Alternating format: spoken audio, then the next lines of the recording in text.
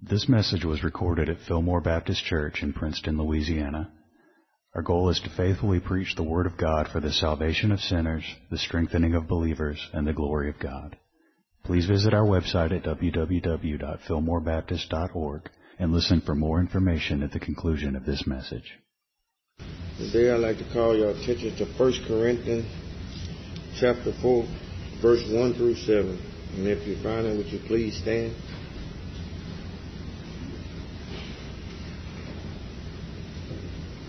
Verse 1. Let a man so consider us as servants of Christ and stewards of the mystery of God. Moreover, it is required in stewards that one be found faithful. But with me, it is a very small thing that I should be judged by you or by a human court. In fact, I do not even judge myself. For I know of nothing against myself, yet I am not justified by this. But he who judges me is the Lord. Therefore judge nothing before the time until the Lord comes, who will both bring to light the hidden things of darkness and reveal the counsels of the heart. Then each one's praise will come from God. Now these things, brethren, I have figuratively transferred to myself and Apollos for your sake, that you may learn in us not to think beyond what is written, that none of you may be puffed up on behalf of one against the other. For who makes you different from another? And what do you have that you did not receive? Now if you did indeed receive it, why do you boast as if you have not received it? Let's pray. Heavenly Father, we come again before your throne of grace, Lord, looking to you and, Lord, giving you thanks. Thank you for your word. Thank you for your Spirit. Thank you for your love for us and your determination, Lord, despite our unworthiness, to make yourself known to us. Lord, we thank you for all the gifts that you have bestowed upon us. And Lord, for the greatest gift, sacrifice of your Son in our behalf, the exchange, our filthiness, our sinfulness for the righteousness of Christ. Lord, we pray that we're humbled by these things, by these truths, and Lord, that our hearts as a result would overflow with thanksgiving toward you. We ask these things in Jesus' name. Amen. Amen. You can be seated. Well, we're still in the middle of a kind of a debate here. Much correction going on. Paul is correcting the Corinthians for their misunderstanding of various things, for the divisions among them, which are going to include their separation from Him. That is, their unwillingness to submit to Him and His authority as a servant of God, an apostle of Jesus Christ. And I mentioned before several times that this is one of the key things that's going on here, and we're just now getting to the place where Paul is really dealing with it directly. So we've seen, for example, him address their divisions among each other, and we've seen hints of this particular division between the church at Corinth and Paul himself. And so he's addressing this and defending, you might say, his own apostleship as a servant of Christ. And in doing that, setting straight some attitudes that are wrong-headed. If you want to see, and of course there's lots of examples we could use here, but people being esteemed, or maybe even on some level worshipped for their gifting, watch the Olympics. And I'm not downing them. I like to watch the Olympics. In fact, I think it is in one sense, and if it's viewed correctly, I think God's glory is displayed in the achievements. I really do. God gives those abilities. And so when somebody runs faster, jumps further, or swims faster, whatever the case may be, hits a badminton birdie better, or something like that. When people do those kinds of things, it is a reflection of God in one sense. He gives those abilities. It's part of being made in His image. But what we tend to do in our sinfulness is give people credit more so than they're due. I mean, there's a right place for honoring those to whom honor is due. But we tend to set them up on a pedestal, so to speak, and as I said, really worship them. Now, it's not just Olympians. You could take this across the board. You can apply it to the NFL or the professional baseball. You could apply it to music, professional music, acting, movie stars, on down the list. Maybe if you're really into academics, you've got certain scholars that you idolize. The point is,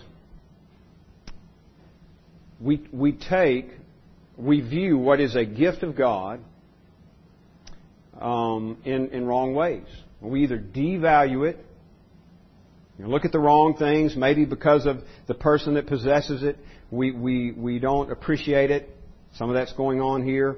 They don't appreciate God's gifting in Paul because he doesn't measure up to their standards. They don't like Paul. On the other hand, the gifting, as we've just been talking about, that God gives to some individuals, we put way too much emphasis on. And instead of viewing it as God's gifting and as a means of God glorifying Himself, we see it as solely human achievement and tend to put them on a pedestal. Well, I'll try to explain that as we go, but some of that's what is happening here. And primarily what Paul is dealing with is their lack of appreciation for Him. That may be a funny way to put it, but they have turned away from Him as an apostle of Christ. Or they are on the verge of doing that. One or the other. They don't see Him as strong, powerful. They don't see Him as gifted in the ways that they think that He should be.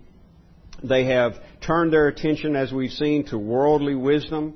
So when Paul brings to them the purity of the gospel of Jesus Christ, it's not satisfying to them. They want to hear the wisdom of the world, and they want to hear it brought to them in a particular way. And that's where the giftedness comes in. They're appreciating eloquence of speech, rhetorical skill, these things that apparently Paul either lacked or at least didn't possess in a way that they appreciated, which is probably more the case. I mean, Paul seems to me to be a pretty skillful rhetorician when I read the epistles, but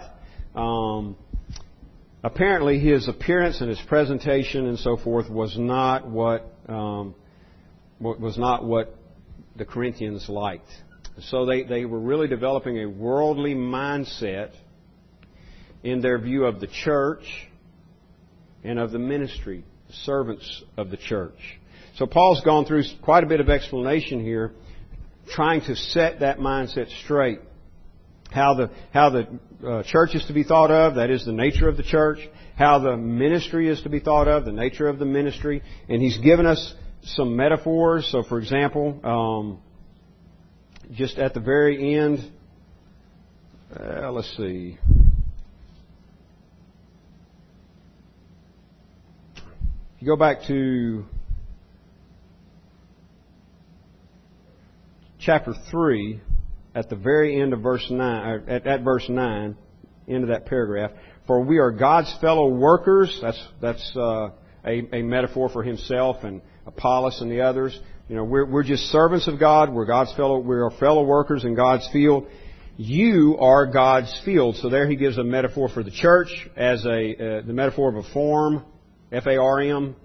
You're a farm, you're a field, but you're God's field. You belong to God, and we're just fellow workers working the field. And another metaphor, you are God's building in that same verse, and then he expounds on that in the verses that follow that. So he's described the church as a field, as a building. He's described the leadership himself and Apollos, Peter, and others as workers in the field or as builders. He calls himself a wise master builder because he laid a good, sound foundation, which was Jesus Christ. That's verse 11. And now he's switching to another metaphor in chapter 4, but he still has all this in view. He wants to set them right in their thinking about himself, particularly, and the ministry in general. So, keep this in mind as we're reading through this. Paul is writing about this specific circumstance. The Corinthians' rejection of himself and of his own ministry.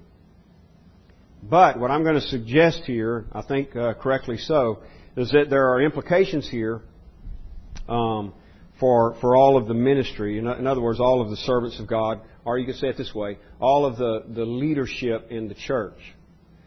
There are things that Paul deals with here and further on as we go through the book that I think have implications for the church in general, all of the church and all of the church leadership. So, let me just go through a little bit of explanation of some of the terminology, and then we'll kind of try to sum it up. Verse 1 again. This is how one should regard us. And I'm reading from the ESV, English Standard Version, so it's going to differ a little bit from what David read earlier, but essentially the same. This is how one should regard us. That is how one should think of us. Now, he's already said in the previous argument, in the previous chapter, that we are servants. That is, myself and Apollos, Peter, we're servants. You may remember he used the term deacon there, which just means servants, or literally like table waiters. And that's the way Paul is describing in that place. That's the way he's describing their ministry. We just serve. We're not people that should be esteemed as though the field or the building was ours. We're just workers. We're just servants. The building, that is the church, or the field, which is the church, belongs to God. So, again, he's reiterating here, this is how one should regard us as servants. But interestingly, he uses a different term there. That term servants is not the word deacon, nor is it the word for slave, doulos. This term literally means under rower. So you'd have those who rowed, powered the ship, because they didn't have Evinrude back in those days. So you had those in the bottom level of the ship, just above the water, who rowed and were subservient to those above them. So that's the word literally, but it's used. It's widely used throughout the New Testament, usually describing like a clerk or an officer. So, for example, in Luke 4, when Jesus is ministering in the synagogue in his own hometown, Luke 4:20, he read from a passage of Isaiah, and it says, he closed the book and he gave it to the minister and sat down. That word for minister in Luke 4:20 is the same word that Paul uses here in 1 Corinthians 4:1. This is how one should regard us as servants or ministers or officers of Christ. And he's going to expound on that a little bit more. So it'll kind of help bring it to light. Regard us or think of us as servants of Christ and stewards of the mysteries of God. So he's given us two metaphors here again. We're servants and we're stewards. And the word steward there is the term for a household steward or a manager of one's goods. So this kind of helps us understand what Paul is talking about. He's describing somebody who's been entrusted with something. It would be like if you suddenly came into a large sum of money, and if you were like me anyway, you would say something like, I don't have sense enough to handle this. So I'm going to hire a manager to handle my finances. And so that person would be entrusted with your money, your capital, and you would hope they would be a good and faithful steward, right? You're setting them over your property. Or, as in Paul's day, because this was very common in their culture, they would have household servants, managers who handled certain things for them. Now, I was just reading this morning from 1 Kings, where Solomon had 12 officers or servants. It's the same idea. It's not. It's a different word, even in the Greek Old Testament, but it's the same idea. He had 12 men set over his household to provide, and each one of them took a month. So each man had 1 month that was his to make sure that all of Solomon's household was fed and cared for. And that was probably it goes on to describe how much it took in terms of food, and that was a large task. It wasn't just like fixing dinner for 5 or 6, you know. It was a very large task, so you kind of understand why they only did it for a month. They would stress out probably if they had to do it all the time. So he had 12 guys set to do that, appointed to do that. Well, that's kind of the idea here. That's behind this term steward, like a household manager, somebody entrusted with something, the manager of a household. So Paul says this is the way you're to think of us, as servants, like clerks or officers, like the minister in the synagogue that Jesus handed the scroll to, or as household managers. That is, we've been entrusted with something by God. We've been commissioned, entrusted to feed, to care for God's household. And that, by the way, is the primary function of a pastor. To serve the Word. To serve the Word. That's the primary function. If you get that wrong, then everything else is going to be messed up. I mean, you might be great at hospital visitation, and you might be great at, just all the fellowship things and hanging out with the guys and whatever. But if you don't faithfully serve the Word, then everything else is going to be out of whack. I mean, it might feel good and all that. It might draw people, but it's not going to have the same value. All right? So Paul says, here's how you're to think of us. As servants of Christ, and notice the of Christ again. He's been driving that home all along too. He's making the point. The church belongs to God. The church belongs to Christ. You're God's field. You're God's building. And the possessive form of the nouns there is emphatic. It's God's building. God's field.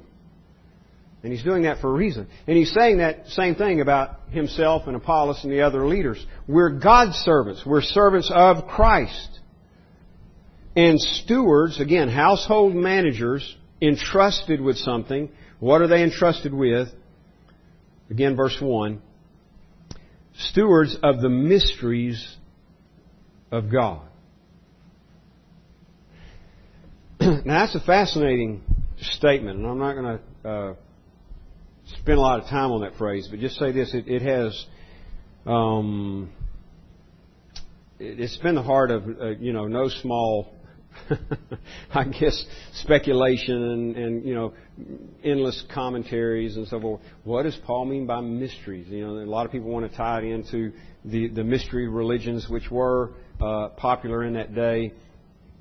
I think really all he's talking about here, not that it's a small thing, but what he's talking about here is God's Word, God's plan of salvation, which is now was a mystery, hidden, but it is now made manifest. So in other words, again, he's referring to the gospel, just like he's been doing all along. He calls it the message of the cross back in chapter 1. In chapter 2, he calls it Christ and Him crucified. Okay? So I think that's the same thing he's referring to here when he uses that phrase, the mysteries of God, because it was a mystery from creation up to this point. But now Christ has come, this point being Paul's day. Now Christ has come, and it's been manifest, that is openly made known are unveiled. The mystery has been unveiled in the person of Jesus Christ. So I think he's referring to the gospel. And he's saying God has made us stewards of the gospel. Stewards of the mysteries of God. God's plan of salvation. How God would show Himself, just to use the language of the previous chapters, how God would show Himself wise and show the wisdom of the world to be foolishness. How did He do that? Through the cross, through His only Son coming into the world, living and dying, laying down His life for sinners, and being raised again from the dead. The message of the cross, the gospel. In the cross, in the message of the cross, God has shown the wisdom of the world to be what it really is, foolishness, and He has shown Himself to be wise. These mysteries, the gospel, the good news, Christ crucified, the word of the cross, I think Paul is saying is what God has entrusted us with. So you could just kind of sum it up this way. Paul says, as servants of God, as household managers, God has entrusted us with His Word, the gospel. And this is the case that Paul has been making all along. I've been giving you the Word of God. The problem is, you are now looking for worldly wisdom. So he says, verse 2, moreover, it is required of stewards, household managers, that they be found trustworthy. Now again, I think this is a major point. As Paul is trying to set their thinking right about the church, the nature of the church, about the gospel, the nature of the gospel, about the ministry, if you want to give it that terminology. In other words, the leadership in the church. Paul is setting their thinking right. And this is a major point. It is required that stewards, again, he's using his metaphor. If you hired a household manager, what's the main thing you're looking for? Faithfulness, right? I mean, you may have a guy that's just an accountant out of this world, or if he's, if his responsibility is feeding your household, maybe he's the greatest chef that ever lived. In other words, his skill may be beyond compare. It may exceed everybody's. But if he's unfaithful, then you got a problem. If he's not going to handle your finances correctly, if he's your financial manager, and he's not going to handle your finances faithfully, you've got a serious problem. Paul's saying it is required of stewards that they be found trustworthy. Now, if we apply that to the situation, I think what Paul is saying is, look, you're putting undue emphasis on the wrong things. You want guys who can fill you up, tickle your ears with worldly wisdom, with skilled rhetoric, with eloquence of speech. And that's what you're looking for. And that's what you're following after. And Paul is saying, look, what should be the main issue is faithfulness. Are they faithful in the stewardship? In other words, are they faithfully handling the truth of God? Or are they being unfaithful with it? And Paul's testimony of himself is that he's been faithful. It is required of stewards that they be found trustworthy. But with me, he says, it is a very small thing that I should be judged by you or by any human court. Now he's going somewhere with this. This may sound on the surface a little arrogant, but let's follow his argument here and see what he's doing. It's a very small thing that I should be judged by you or any human court. In fact, I do not even judge myself. For I am not aware of anything against myself. That's quite a statement. I'm not aware of anything against myself, but I am not thereby acquitted, he is quick to say. It is the Lord who judges me. Now, why is Paul doing it? Why is he even going here? Why is he making this case about himself being a faithful steward? Because that's what he's implying. The requirement, the main thing is that a household manager, a servant, an officer, a clerk, somebody that is entrusted with something or entrusted with a job, a task, the main thing is that they be faithful. And then Paul is implying here by these words we just read that this is what I've done. I've been faithful. In fact, he says, my conscience is clean. It's clear. I don't know. I'm not aware of anything against myself. Why is he doing this? Because again, they are rejecting him and his service to them. They're rejecting his ministry, rejecting his authority. This is just kind of a side note, by the way, but it's an interesting thing to me, and it's one of those things that you do with fear and trembling.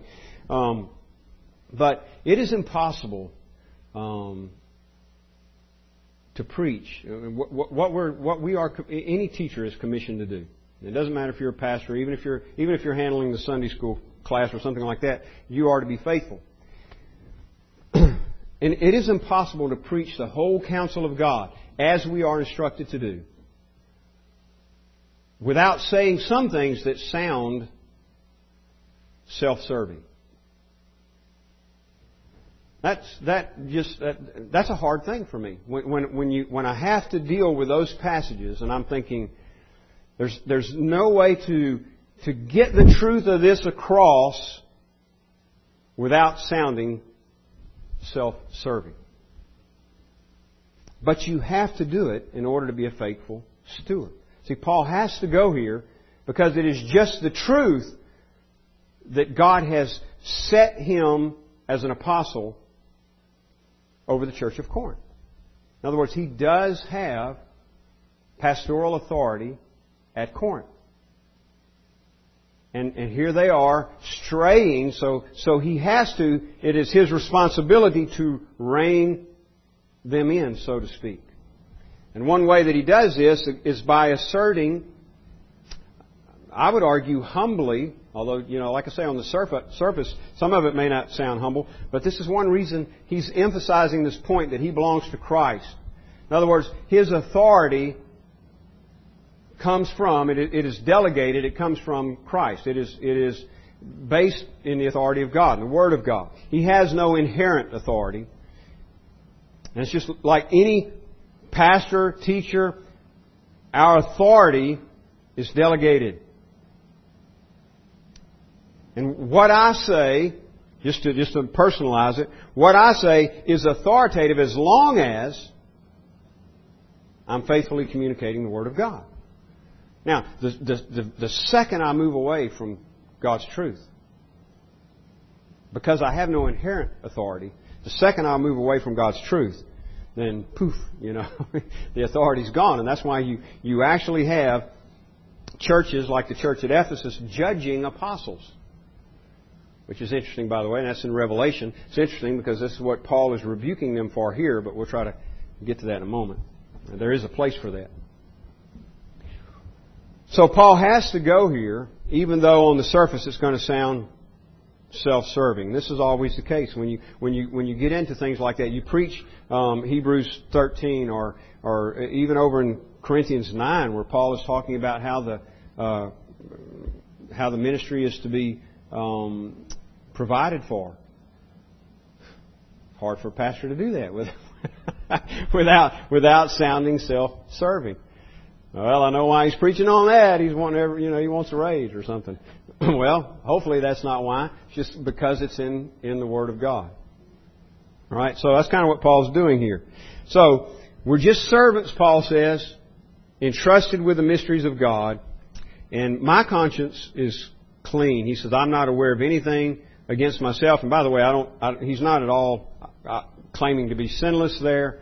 But in regard to his relationship with the church at Corinth, I think what he's saying is, I've done nothing to bring about this rejection.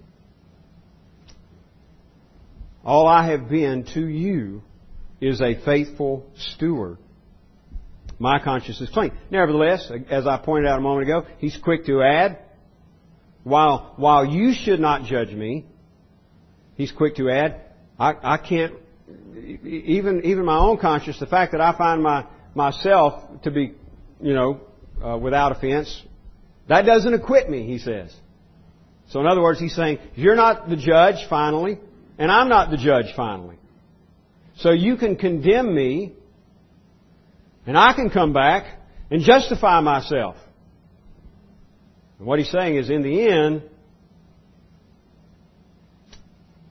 that doesn't amount to a whole lot, either side, because there's one judge. So He says, even though I'm not aware of anything against myself, I'm not thereby acquitted. I can't acquit myself. It is the Lord who judges me. Therefore, verse 5, do not pronounce judgment before the time, before the Lord comes, who will bring to light the things now hidden in darkness and will disclose the purposes of the heart. Now, He seems to be suggesting here that he is being accused of wrong motivations. And He's saying, you're judging me and you're not my judge. God is my judge. And don't try to judge things before the time. There's coming a day when God will judge. God who knows the heart will bring to light the things now hidden in darkness, will disclose the purposes of the heart. Then each one will receive his commendation or his praise from God. Now,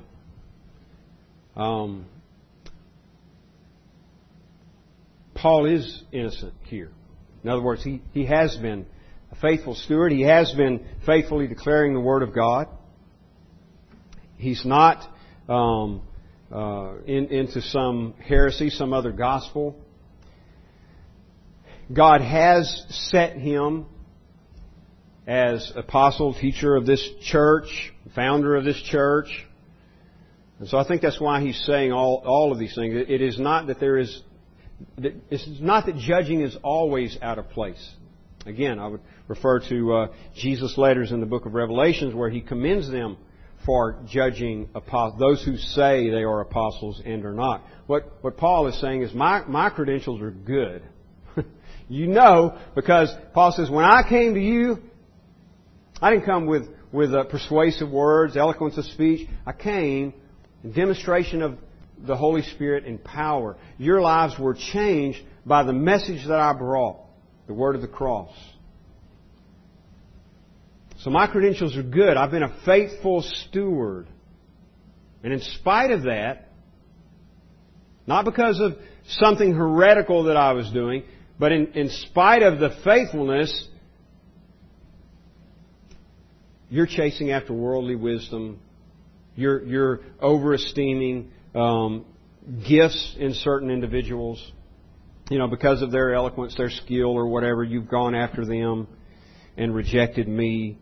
And so that's what I think Paul is rebuking them for here. It's not to say that the churches should never judge the teachers. There is a place for that, of course.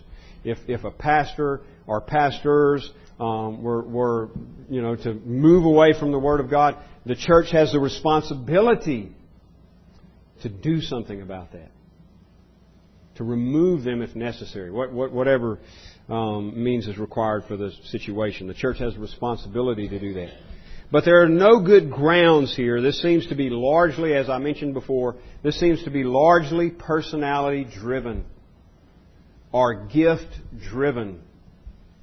It's like watching, those with athletic ability and skill and then just praising them for it in an undue way. Instead of just honoring them with the medal that they've earned, setting them up as an idol. And that's kind of what's taking place here with these teachers. I'm of Paul, I'm of Apollos, I'm of Cephas. And Paul is saying that's a wrong approach. We're all servants. We're all household managers. So he's trying to give them the right attitude and to not overesteem those to which it's undue, and for himself to not reject himself. Now, he says in verse 6, I have applied all these things to myself and Apollos for your benefit. All of the metaphors, all of the teaching that he's just given, I've applied these things to myself and Apollos for your benefit, brothers, that you may learn by us not to go beyond what is written, which is the standard, by the way. Listen to what he says here, that none of you may be puffed up in favor of one against another. Puffed up, that's an interesting word and phrase, and he uses it several times in this epistle. And it is just the idea of inflated, like we say, get the big head, right? Don't want you getting the big head over somebody's ability or gifting. You're looking at the wrong thing. The issue is faithfulness with what we've been entrusted with. And we're all too prone, even those of us who we feel like we're in good, sound church, theological circles, because we're still dealing with the sin nature within us, and we're still prone to sin and frankly prone to idolatry. We're all too quick to do that, aren't we? When we see somebody with great skill, hear somebody with great skill and eloquence, we set them on a pedestal. It might be a preacher, it might be an athlete, it might be a business person or whatever. And we take the person who has received the gift and the gift itself and put them sometimes even in the place of God. In other words, that's where our focus is. That's where our worship is. It's what it's focused on. And Paul says, I don't want any of you to be puffed up in favor of one against another. Because the issue is not skill or eloquence, the gifting. And this is obviously a big problem in the Corinthian church, not just with preaching, but just gifting in general.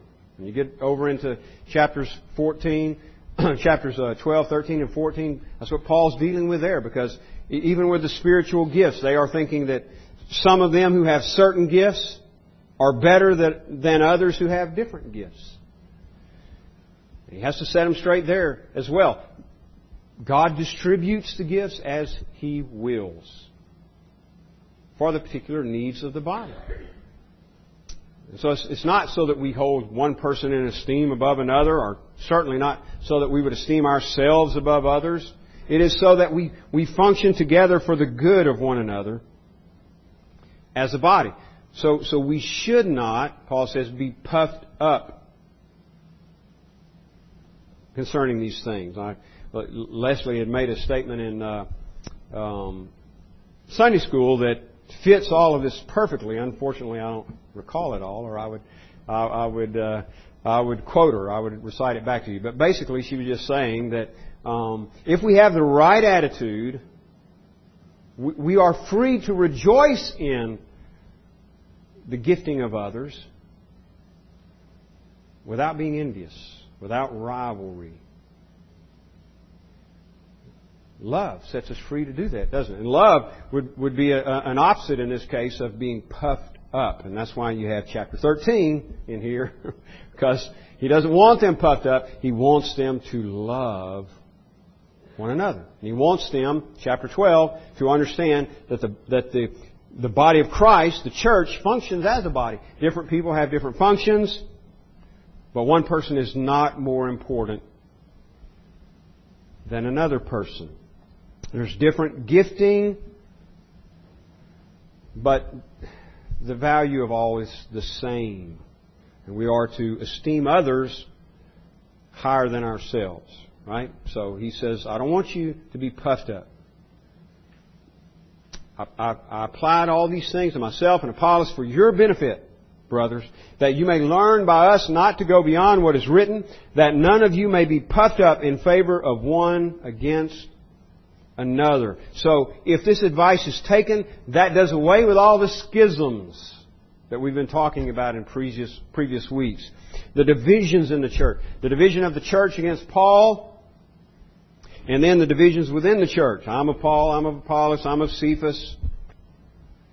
If his instruction is heeded here, then immediately all of those schisms are done away with. And that's what he's after. Verse 7, and this is a very humbling passage, and that's what Paul intends. For who sees anything different in you? Who makes a difference or discriminates or distinguishes? This word judge that we've seen in these previous verses, for example, verse 3, that it's a small thing that I should be judged by you or by any human court. Verse 4, the Lord judges me. Verse 5, I do not pronounce judgment.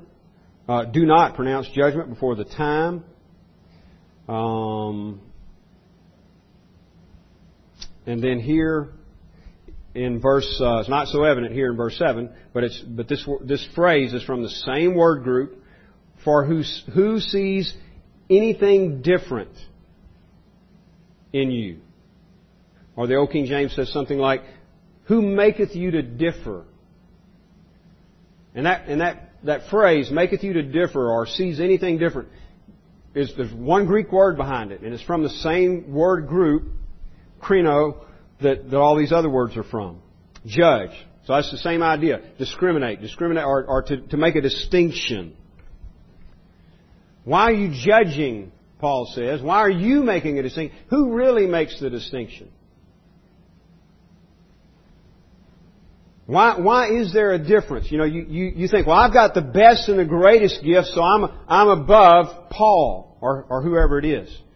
Or I'm of this teacher because his gifting is much greater than Paul's or whoever it is. You set yourselves one against the other, making distinctions.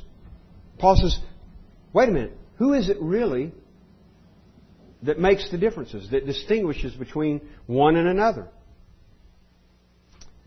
And what do you have, he goes on to say, that you did not receive? I watched a guy run yesterday. He's the fastest man alive. Bolt. I like that name. Needs something added to it, but I like it. Bolt. He's fast. And I know that took a lot of hard work. But it also took talent given by God. Takes both. God gives the talent. I mean, I promise you, I could get out there and work for the next 10 years every bit as hard as he does, and I will never outrun him. I promise you. It's the same way with Michael Phelps. I could get out there and do all of the same workout that he does day in and day out. I will never beat him, unless something really strange happens.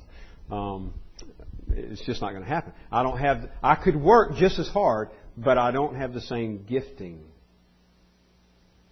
I mean, if you've read anything on Michael Phelps, you know that even his body is designed in such a way that it just I don't want to say makes it easy, but I mean it is perfect practically for what he does. God has just given him the perfect body for what he does, all the way down to his big feet. I mean, they say it helps. It helps in his swimming. So not everybody has the same gifting, and that's what Paul is saying. Why is that?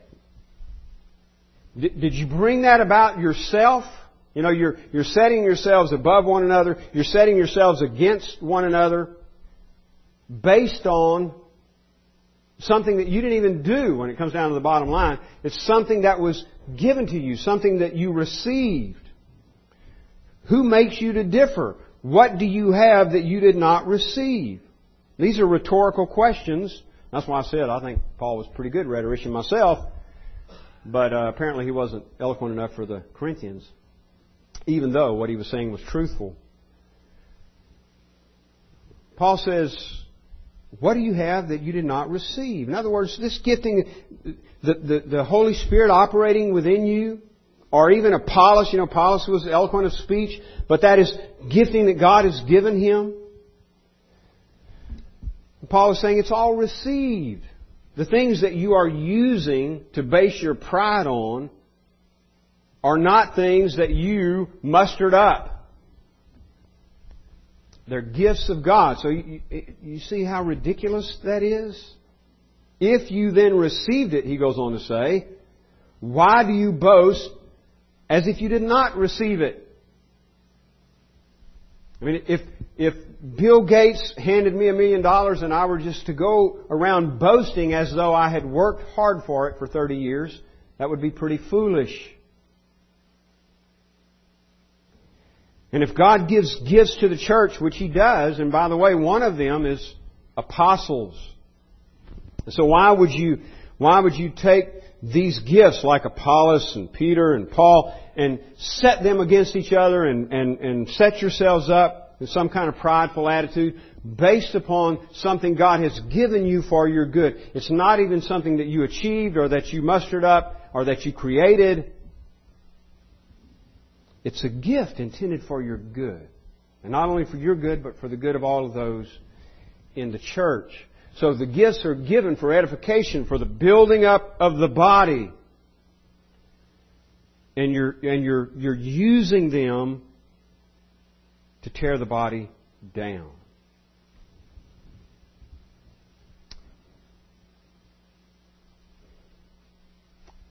In reality, Paul is saying, if we kind of come down to earth here, bring the Corinthians down to earth here, and get their focus back right, there's nothing to boast about. You have nothing in and of yourself to boast about. I have nothing in and of myself to boast about.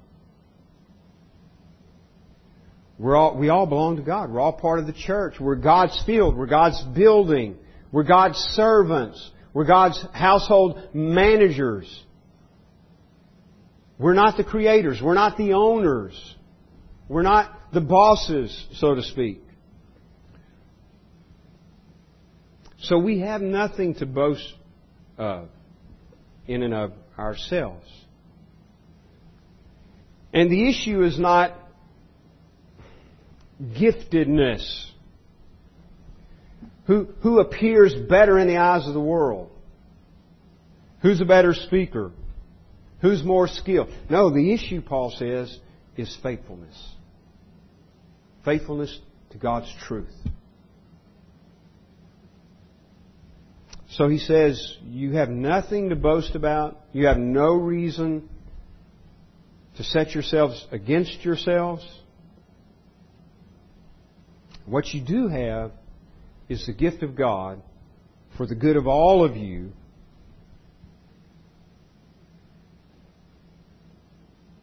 And you need to be concerned with the faithful stewardship of that. Just two things for application and we're done. One I already mentioned. I think what Paul says here concerning himself and his own ministry is applicable to all preachers, teachers, in every setting. He's speaking specifically about himself. Nevertheless, there are implications here for everybody who teaches the Word of God. We must be faithful with what God has put in our trust. Faithfulness is the issue.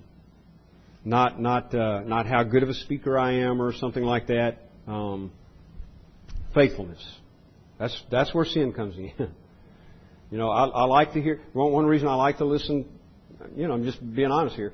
One reason I like to listen to guys, for example, like John Piper. He's a good speaker. Honestly, the main thing I like about him, say the same thing about John MacArthur. I could name others. There are plenty of others. But the main thing I like about them, and this applies also to local guys as well, the main thing I like about them is when they stay faithful to the text. That's the biggest issue. A guy could be a great speaker, and if he's leading me astray, then what good is it going to do to follow his teaching, right? It's not you do like to listen to guys that are skilled, like Apollos.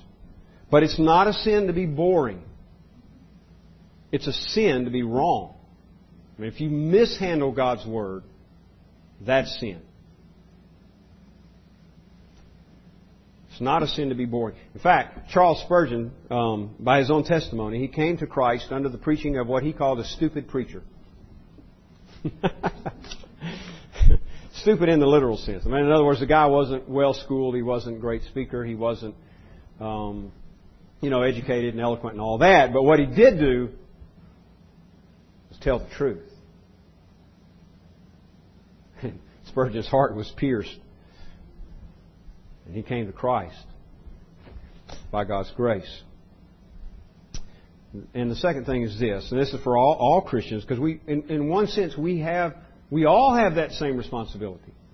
We are to be good stewards with God's truth. Specifically, what we're talking about is the gospel. Christ Jesus came into the world to save sinners. Listen, every person on the face of the earth, born since Adam and Eve, since the fall, came into this world in sin. There's only one exception to that, and that's Jesus Christ. He's the only exception. Everybody else has been born a sinner. What does that mean? It means we're born rebels. We're in rebellion against God. Alienated from God. You came into this world alienated from God, separated from God, from the benefits of knowing Him, the joy of His fellowship. And that's even putting it a little bit mildly, because the truth is, we were at war with Him by nature. So our mindset was not only that we didn't know God in truth, have fellowship with Him, but it was also that we're not subject to the laws of God and could not be because of our own sinfulness. So we come into this world, every person that's ever lived since Adam and Eve, with the exception of Jesus Christ, has been at war with God. That doesn't mean they know it or they understand it. And you might say, well, I know some good people. In fact, I was a pretty good guy myself. You were at war with God. I was at war with God. And the remedy for that, summed up in John 3:16. God so loved the world that He gave His only begotten Son, Jesus, that whoever believes on Him might have everlasting life. In other words, we are reconciled to God through Jesus Christ. That's just a short summation. There's a whole lot more to say about that. But Paul is saying we cannot veer from that.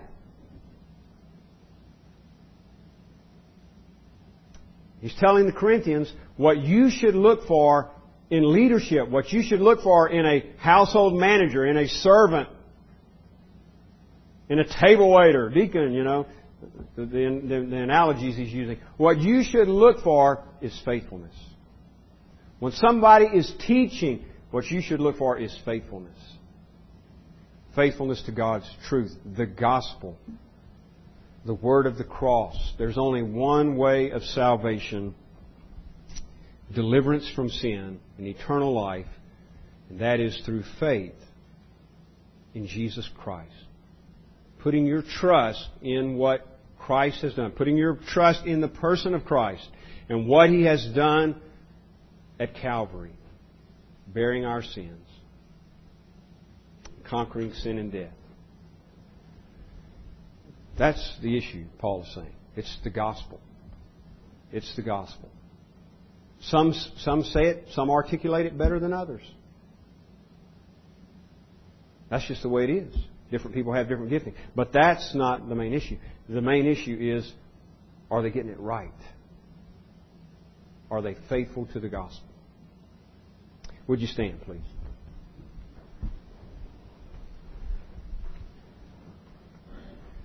And just a reminder, please continue to pray for, I know you will, Jackie, and find out something on her as soon as we can, and then also for Miss Carolyn. Let's pray. This sermon is made available through the ministry of Fillmore Baptist Church in Princeton, Louisiana. Our desire is to faithfully proclaim the message of salvation which God has provided in the life, death, and resurrection of Jesus Christ our Lord. For more resources and information, please visit our website at www.fillmorebaptist.org. You may use the links there to contact us or write us at Fillmore Baptist Church, 6304 Highway 80, Princeton, Louisiana, 71067.